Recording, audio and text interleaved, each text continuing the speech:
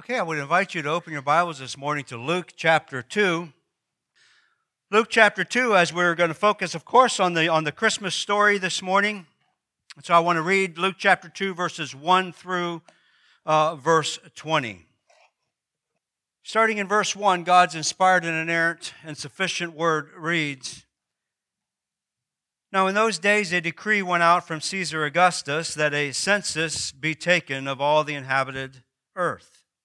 This was the first census taken while Quirinius was governor of Syria, and all the people were on their way to register for the census, each to his own city.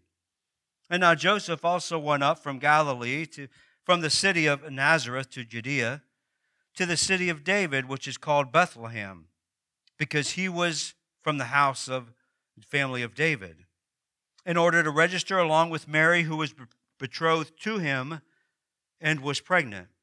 And while they were there, the time came for her to give birth. And she gave birth to her firstborn son, and she wrapped him in clothes and laid him in a manger, because there was no room for them in the inn. In the same region there were some shepherds staying out in the fields and keeping watch over their flock at night. And an angel of the Lord suddenly appeared and stood near them. And the glory of the Lord shone around them, and they were terribly frightened. And so the angel said to them, 'Do not be afraid, for behold, I bring you good news of great joy, which will be for all the people. For today in the city of David there has been born for you a Savior, who is Christ the Lord. And this will be a sign for you. You will find a baby wrapped in cloths and lying in a manger.' And suddenly there appeared with the angel a multitude of heavenly army of angels, praising God and saying, 'Glory to God in the highest, and on earth peace among people with whom he is pleased.' When the angel had departed from them into heaven, the shepherds began saying to one another, 'Let's go straight to Bethlehem then, and see this thing that has happened, which the Lord has made known to us.' And they came in a hurry and found their way to Mary and Joseph and the baby, and as he lay in the manger. And when they had seen him, they made known the statement which had been told them about this child. And all who heard it were amazed about the things which we told them by the shepherds. But Mary treasured all these things, pondering them in her heart. And the shepherds went back, glorifying and praising God for all that they heard and seen, just has been told to them." Father, I now ask a blessing upon the reading of your word. And Lord, as we spend a few moments on a story that is very familiar to us, it is the story of your birth, the story where you left your place in heaven and became such as us ourselves, born into this world as a child, born through a woman, born under the law, just as we too have been. I pray, Lord, that your Spirit would indeed illuminate this text, illuminate our hearts, so that we can understand and also apply. I pray it in the name of Jesus. Amen. I've simply titled this message this morning, "Message from the Manger." And the message from the manger is a good example of a verse a well-known verse that is probably, I would assume, seared on many of our minds as Christian people, is seared onto our minds when we memorize early on, and that is found in Romans 8 and the 28th verse, which goes like this, and we know that God causes all things to work together for good, for those who love Him, love God, and those who are called according to His purpose. There's a couple things that we notice in this verse right off the bat, and that is that everything starts with God. God causes everything to work together for good. For all, no. For those who love God, that's one condition. For those who love God, and the second is for those who has been chosen by God for a purpose, according to a purpose. And one thing that we see in this verse and all through Scripture, and we're going to certainly see it within this story here that is before us this morning, and that is that everything is about God. Everything is about God. Everything starts with God, and everything stays there. And this Christmas story is no different. This Christmas story, we hear it and we take it in so many different ways, but first and foremost, we must understand that this is a story, not one that we can change or adjust or adapt to how we want to see it, but it is a story about God. And so this Christmas season, as we think about Christmas, and how many sermons can you preach on Christmas and be a bit different? In this Christmas, I want to focus upon the sovereignty of God, the sovereignty of God. And I have 4 applications or 4 ways or things, if you will, where we see God's sovereignty over this Christmas story here this morning. And the first thing I want you to notice is how this story begins, according to Luke. How the story begins according to Luke, and that is the sovereignty of God over rulers. The sovereignty of God over rulers. Luke starts this story with now in these days, or in those days, a decree went out from Caesar Augustus, the ruler, that a census must be taken of all the inhabitants of the earth. Now, why do you think that Luke recorded that for us? Do we really need to know that little piece of information? I don't know that we do, but Luke certainly thought it was important for us to know about that. And he also get introduced to this guy who was heading up the census, right? And that they were supposed to go and take a census. And what was the significance of all this? Well, I think before we can really get into that, we need to look a little bit at the story of the backstory, if you will, of Mary and Joseph. And let's think about the situation that Mary and Joseph found themselves in. They were, in essence, living in Nazareth. And they were told they have to go to Bethlehem because that's where they had to go register. That's where they had to go register for the census because that's where that's where the man was from. He was from Bethlehem, and that's where his family was. And so he had to go there. And the thing about Bethlehem is we think we can just jump in a car, right, and drive there. But it's 90 miles from Nazareth to Bethlehem. And we often will see these pictures, these nice Christmas pictures of Mary is riding on a donkey or a horse, right? And Joseph is dutifully leading her along. But there is nowhere in any of Scripture that we get an idea or that tells us anywhere that Mary was actually riding on a donkey. Some say, well, it was a mode of transportation. Without a doubt, it was. But we also look at the beginning of the story, and we look at the life of Joseph and Mary. They were probably not from the class of people that had a lot of livestock such as that to ride upon. So I highly doubt that she rode on a donkey at all, and yet she walked. Now, I don't know about you. How long would it take for you to walk from here to the Bay Bridge? That's about 90 miles, I think. Maybe I'm wrong, give or take a mile or two, or here to the Bay Bridge Tunnel or whatever, down there. How long would it take for you to walk? In my hiking days, when I'd done a lot of hiking, I used to plan my hikes for 20-mile days.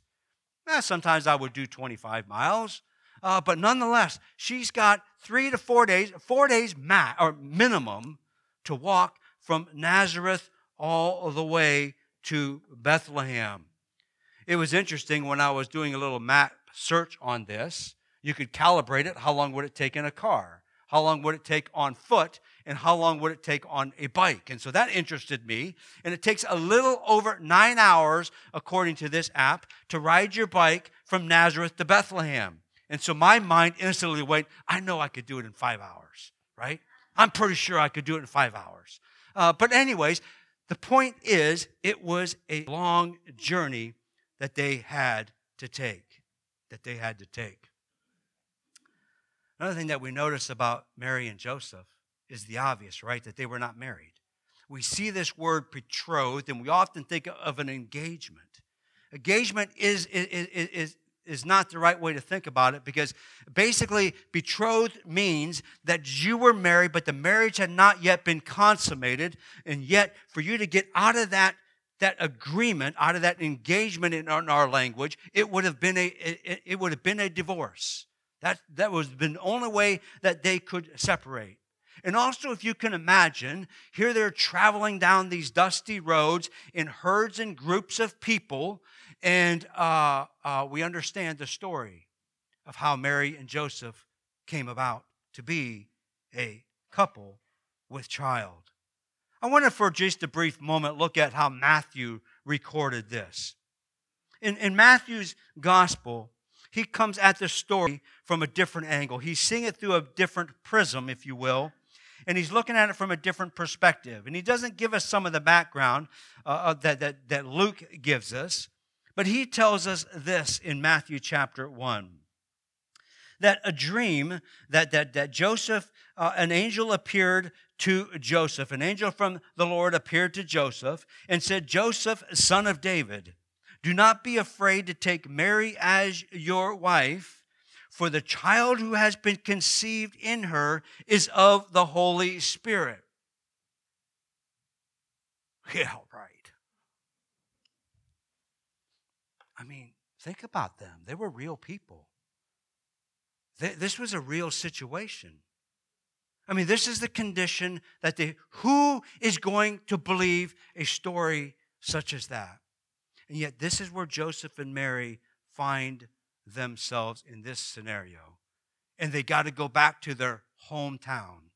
And they got to go back and travel with the crowds of people, from the kids they grew up with possibly, knowing that this is the story that is hanging over them. This is the context in which Luke starts out his gospel. There was no mailing in their census. There was no texting it in. There was no emailing it in. There was no asking for an absentee ballot. There was no asking for an extension. There were no exceptions. You are going. I'm sure if social media would have been around in those days, that they would have shared their thoughts and opinions on social media, and I'm sure it would have been done in very colorful language. I mean, if there was ever a reason to be disgruntled with your rulers, it was Mary and Joseph and what they were being asked of in this case. This is the sovereignty of God over rulers. And yet God, knowing how it all needed to transpire, used rulers to make it happen. In fact, Jesus tells us in Matthew chapter 22, "Give to Caesar the things that belong to Caesar," right? We know this. "And give to God the things that belong to God." If there's one message from the manger that we can learn this Christmas season, it is this: that God is indeed sovereign over all rulers. If we like them or not, God is fulfilling His purpose through our rulers. And rulers will not in any way mess up God's plan. Actually, in converse of that, it is God who works through the rulers to fulfill His plan. We see the sovereignty of God through the rulers here in this Christmas story. Second thing I want you to notice, and that is that God is sovereign over time. The sovereignty of God over time. We see as we continue through this story that we are told in verse 6 that when they were there, the time came, better translated, that the days were completed for her to give birth. The days were completed for Mary to give birth, for her to give a child. In Matthew, he cites Micah, and when the prophets are asking there of Micah, where is this child going to be born? So I can too go and worship this child. And Matthew cites Micah there, that Bethlehem, from you will come forth a ruler who will shepherd my people. And this message from the manger not only is of God sovereign over rulers, but He's also sovereign over this time. In Romans chapter 5, or Galatians chapter 4, verse 4, we're reminded of the fullness of time also, and how God is sovereign over time, where it says there that when the right time came, when the fullness of time came, God sent forth His Son, born of a woman, born under the law. Jesus had the DNA of Mary, and He was born under the law, just as we too are. At just the right time, Christ died for us, is what Paul writes. And so we may think sometimes time is slow, sometimes time is fast. We may think sometimes we can elongate time if you eat this way or drink that way or don't do this or don't do that. And yet we must understand, for every single person, God has an allowed set of time There's a beginning and there is an end. And everything that happens within that time is orchestrated and ordained by God. We see that right here.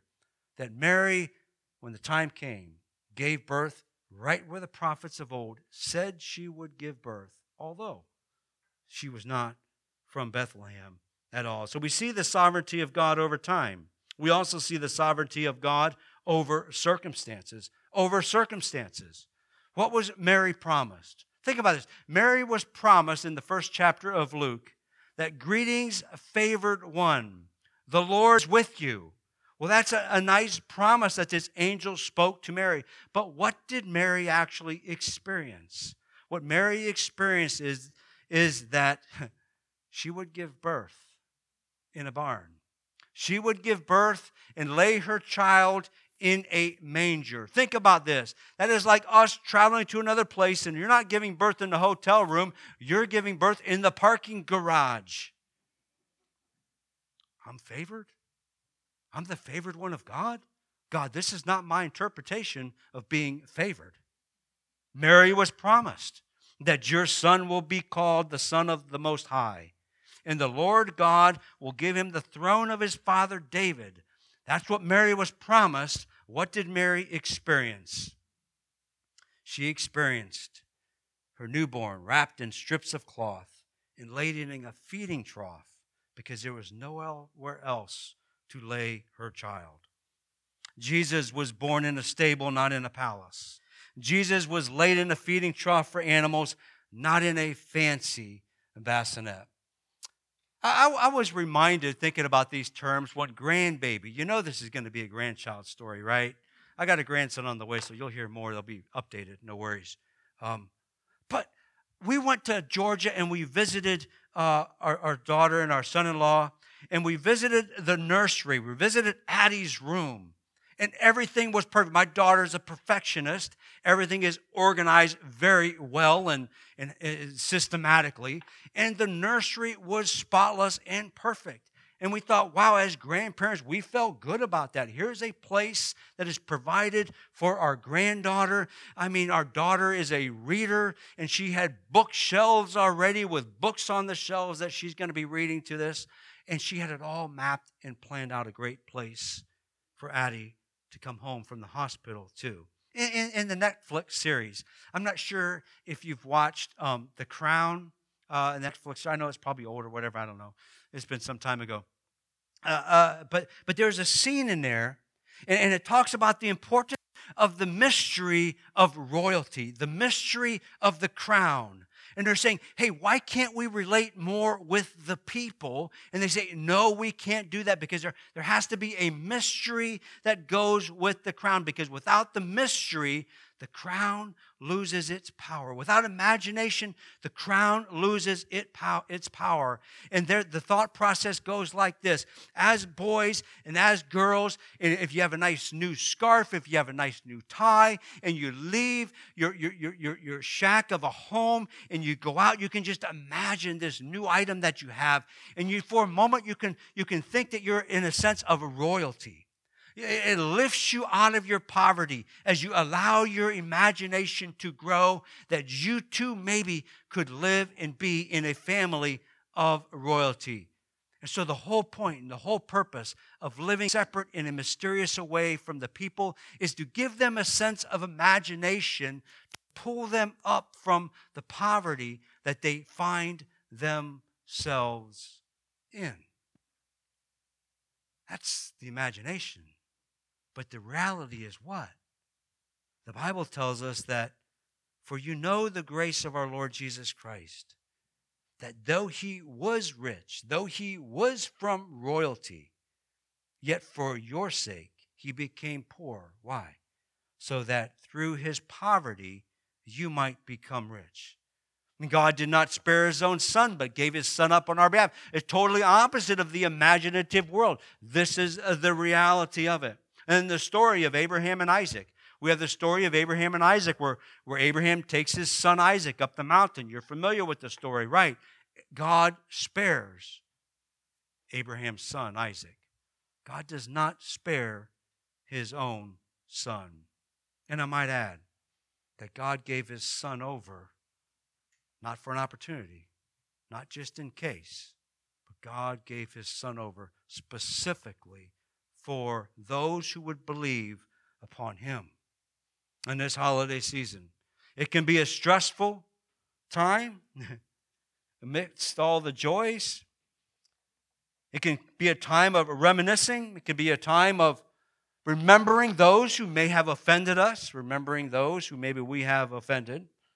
It may be a time where we can think about things such as, but you don't know what she did. You don't know what he said, right? We can have all those times. We can be so petty sometimes. But for the Christian, forgiveness and reconciliation is the only choice that Christians can have. Why? Because we live in reality. We live in reality, and when we believe upon a baby who was born in a manger over 2,000 years ago, who left his life of perfection and gave it on our behalf, how can we do anything other than that? But let's come back to our Christmas story. Let's come back to the narrative here in Luke chapter 2. And let's just imagine just a little bit. Here we have, as we continue through this story, that there was no room in the inn. There was no room in the inn for Mary to be born. For the baby to be born. There was no room there for them. What are we supposed to think about that? If we think about who Mary was, who Jesus was, who Joseph was this innkeeper? Was the keeper of this inn, was he a cruel person? Was the innkeeper an inconsiderate person? Was the innkeeper someone who just didn't care? Well, we're not even told about the innkeeper actually from the story, but he often comes into our narrative. But there is something to be thought about the innkeeper.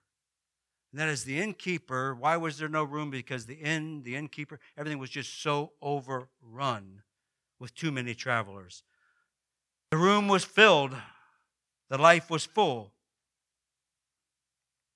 And it's part of the Christmas story that we relate, is it not? We think of Jesus in the manger. But I wonder if there's not a bigger picture here. And it's maybe a picture of many, many today. There are hearts who never recognize Jesus. Why? Because they're not good people? Because they hate Jesus? No, of course not. But maybe they never recognize Jesus simply because their life is just too full. They literally just do not have time for Jesus. They're so overrun with everything else that needs to be done. Too much stuff. Too much wealth, too much honor, too much prestige, too much work, too much sports, too much of something that crowds out Jesus. I think in the innkeeper we can see a picture of ourselves. That often our life simply does not have time or room for Jesus. It's a picture of Luke chapter 8, just a couple chapters later from our birth narrative here. And in Luke chapter 8, we have the story of the sower and the seed.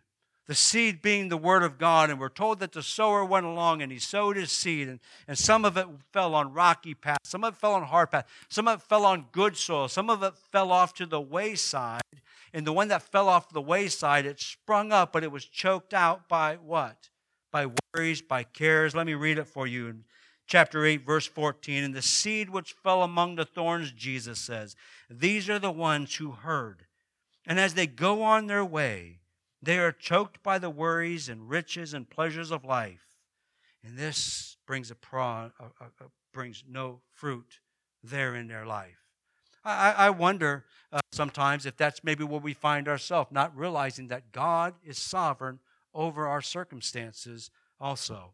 This is often some of the preaching that we hear in our churches. It's very pragmatic in a way that doesn't say to declutter our life, but tells us how to prioritize our life so that we indeed can have it all. This is why we've got devotionals that you may find in your stocking at home. 10 minutes with Jesus. Not ways to declutter and unfold and unhitch from some of the busyness of life, but ways that we can fit more into it.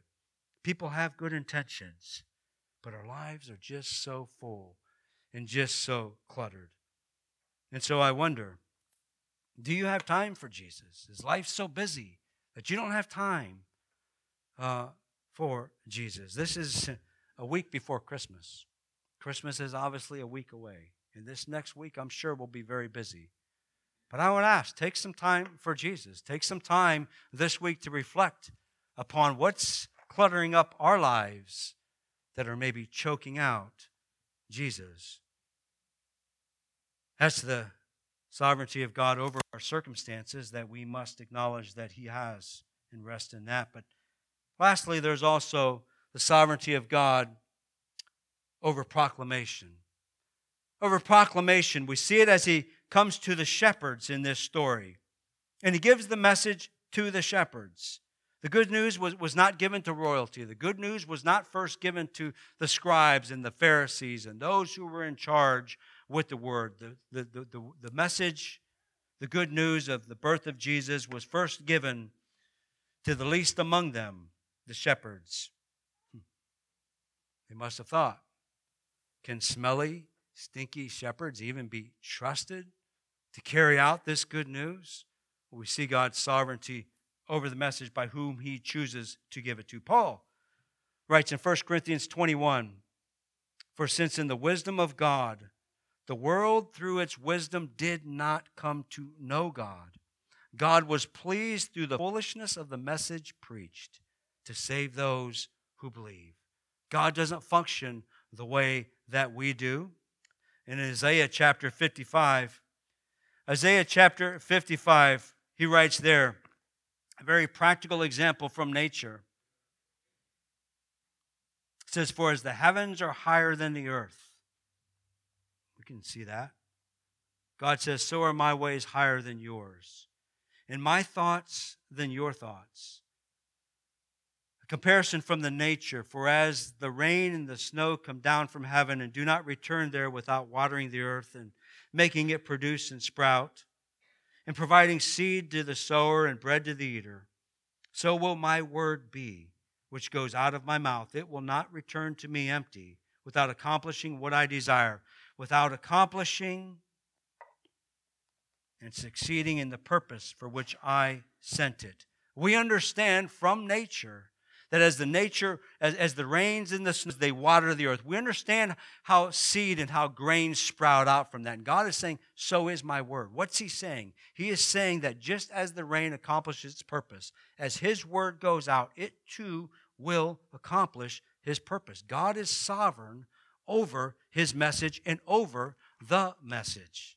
Paul cites Psalm 19, verse 4 in Romans, where he says that their voice has gone out to all the earth, and their words to the ends of the earth, the ends of the world. This is the message that brings great hope for all and lifts all the anxieties that all Christian testimony can bring with it. How can we witness, or how can we preach, or what can we say to convince this person of the message? This verse, when you look at this message from the manger, this message from Isaiah, gives great hope and great relief to the evangelist, to the missionary, to the preacher, knowing that God is sovereign over its message. And as the earth is watered by the rain, and it brings forth whatever it was designated to do, so will the message. God is sovereign over His message. But God is not sovereign over just His message. He's also sovereign over rulers. He's sovereign over time. And He's sovereign over all our circumstances. That's the message from the manger. We say Jesus is the reason for the season. That's not a tagline. That's not a marketing ploy. The message from the manger is loud and clear. The message from the great I Am is I am the only reason for the season, or I am no reason for the season. Isaiah 42 verse 8 says that I am Yahweh, and my name, that is my name, and I will not give my glory to another. Now listen, I will not give my glory to another, nor will I give my praise to idols. This is not a season to have split focus. This is a season to have a singular focus, a season to be focused upon one in one alone, in Christ alone. In Christ alone. This is the message.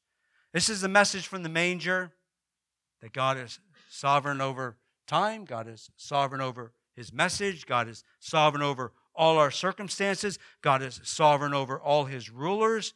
And he proves it in the most innocent, in the most insignificant, in the most humble way. And that is by sending his Son. His Son to be as we ourselves were, born into this world, born through a woman, born under the law, born into those things. And it is through that he accomplished his purpose. And so this Christmas season, I don't know where you'll find yourself, what situations you find yourself in, but just know and rest assured that God is God. God is in control. He's brought it about, he's ordained it, and he will bring it to its completion. Lord, I pray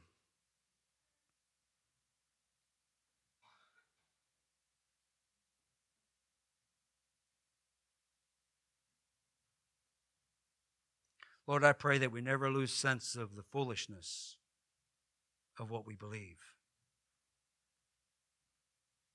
I pray, Lord, that we go into a very busy time of the year and we conflate so many different ideas into one, that you would help us not to lose the reason for this season indeed. I pray, Lord, that as we go into this holiday season, as we go into a time of celebration, as we go into a time of reunions with family and friends, festive times, Lord, may they be great times. May they be times and experiences that lift our lives, that lift our spirits, that restore our love for humanity. That it would be a time that we lay aside our differences and that we unite around one. And as that quiet, soft, powerful message from the manger. And as that, Lord, you will accomplish all things. I pray, Lord, that as we come out of our Christmas season, as we come out of this time, that we would be carriers, that we would be those who send the message of good news, not doom and gloom, knowing that you're in control of the rulers, you're in control of our leaders, you're in control of our time, you're in control of our circumstances, you're in control of it all. We give you thanks. I pray, Lord, that we would have time this week, that we could just reflect upon the Christmas story as we quiet our hearts and our minds and we expectantly wait to hear from you. I pray these things in the name of Jesus. Amen.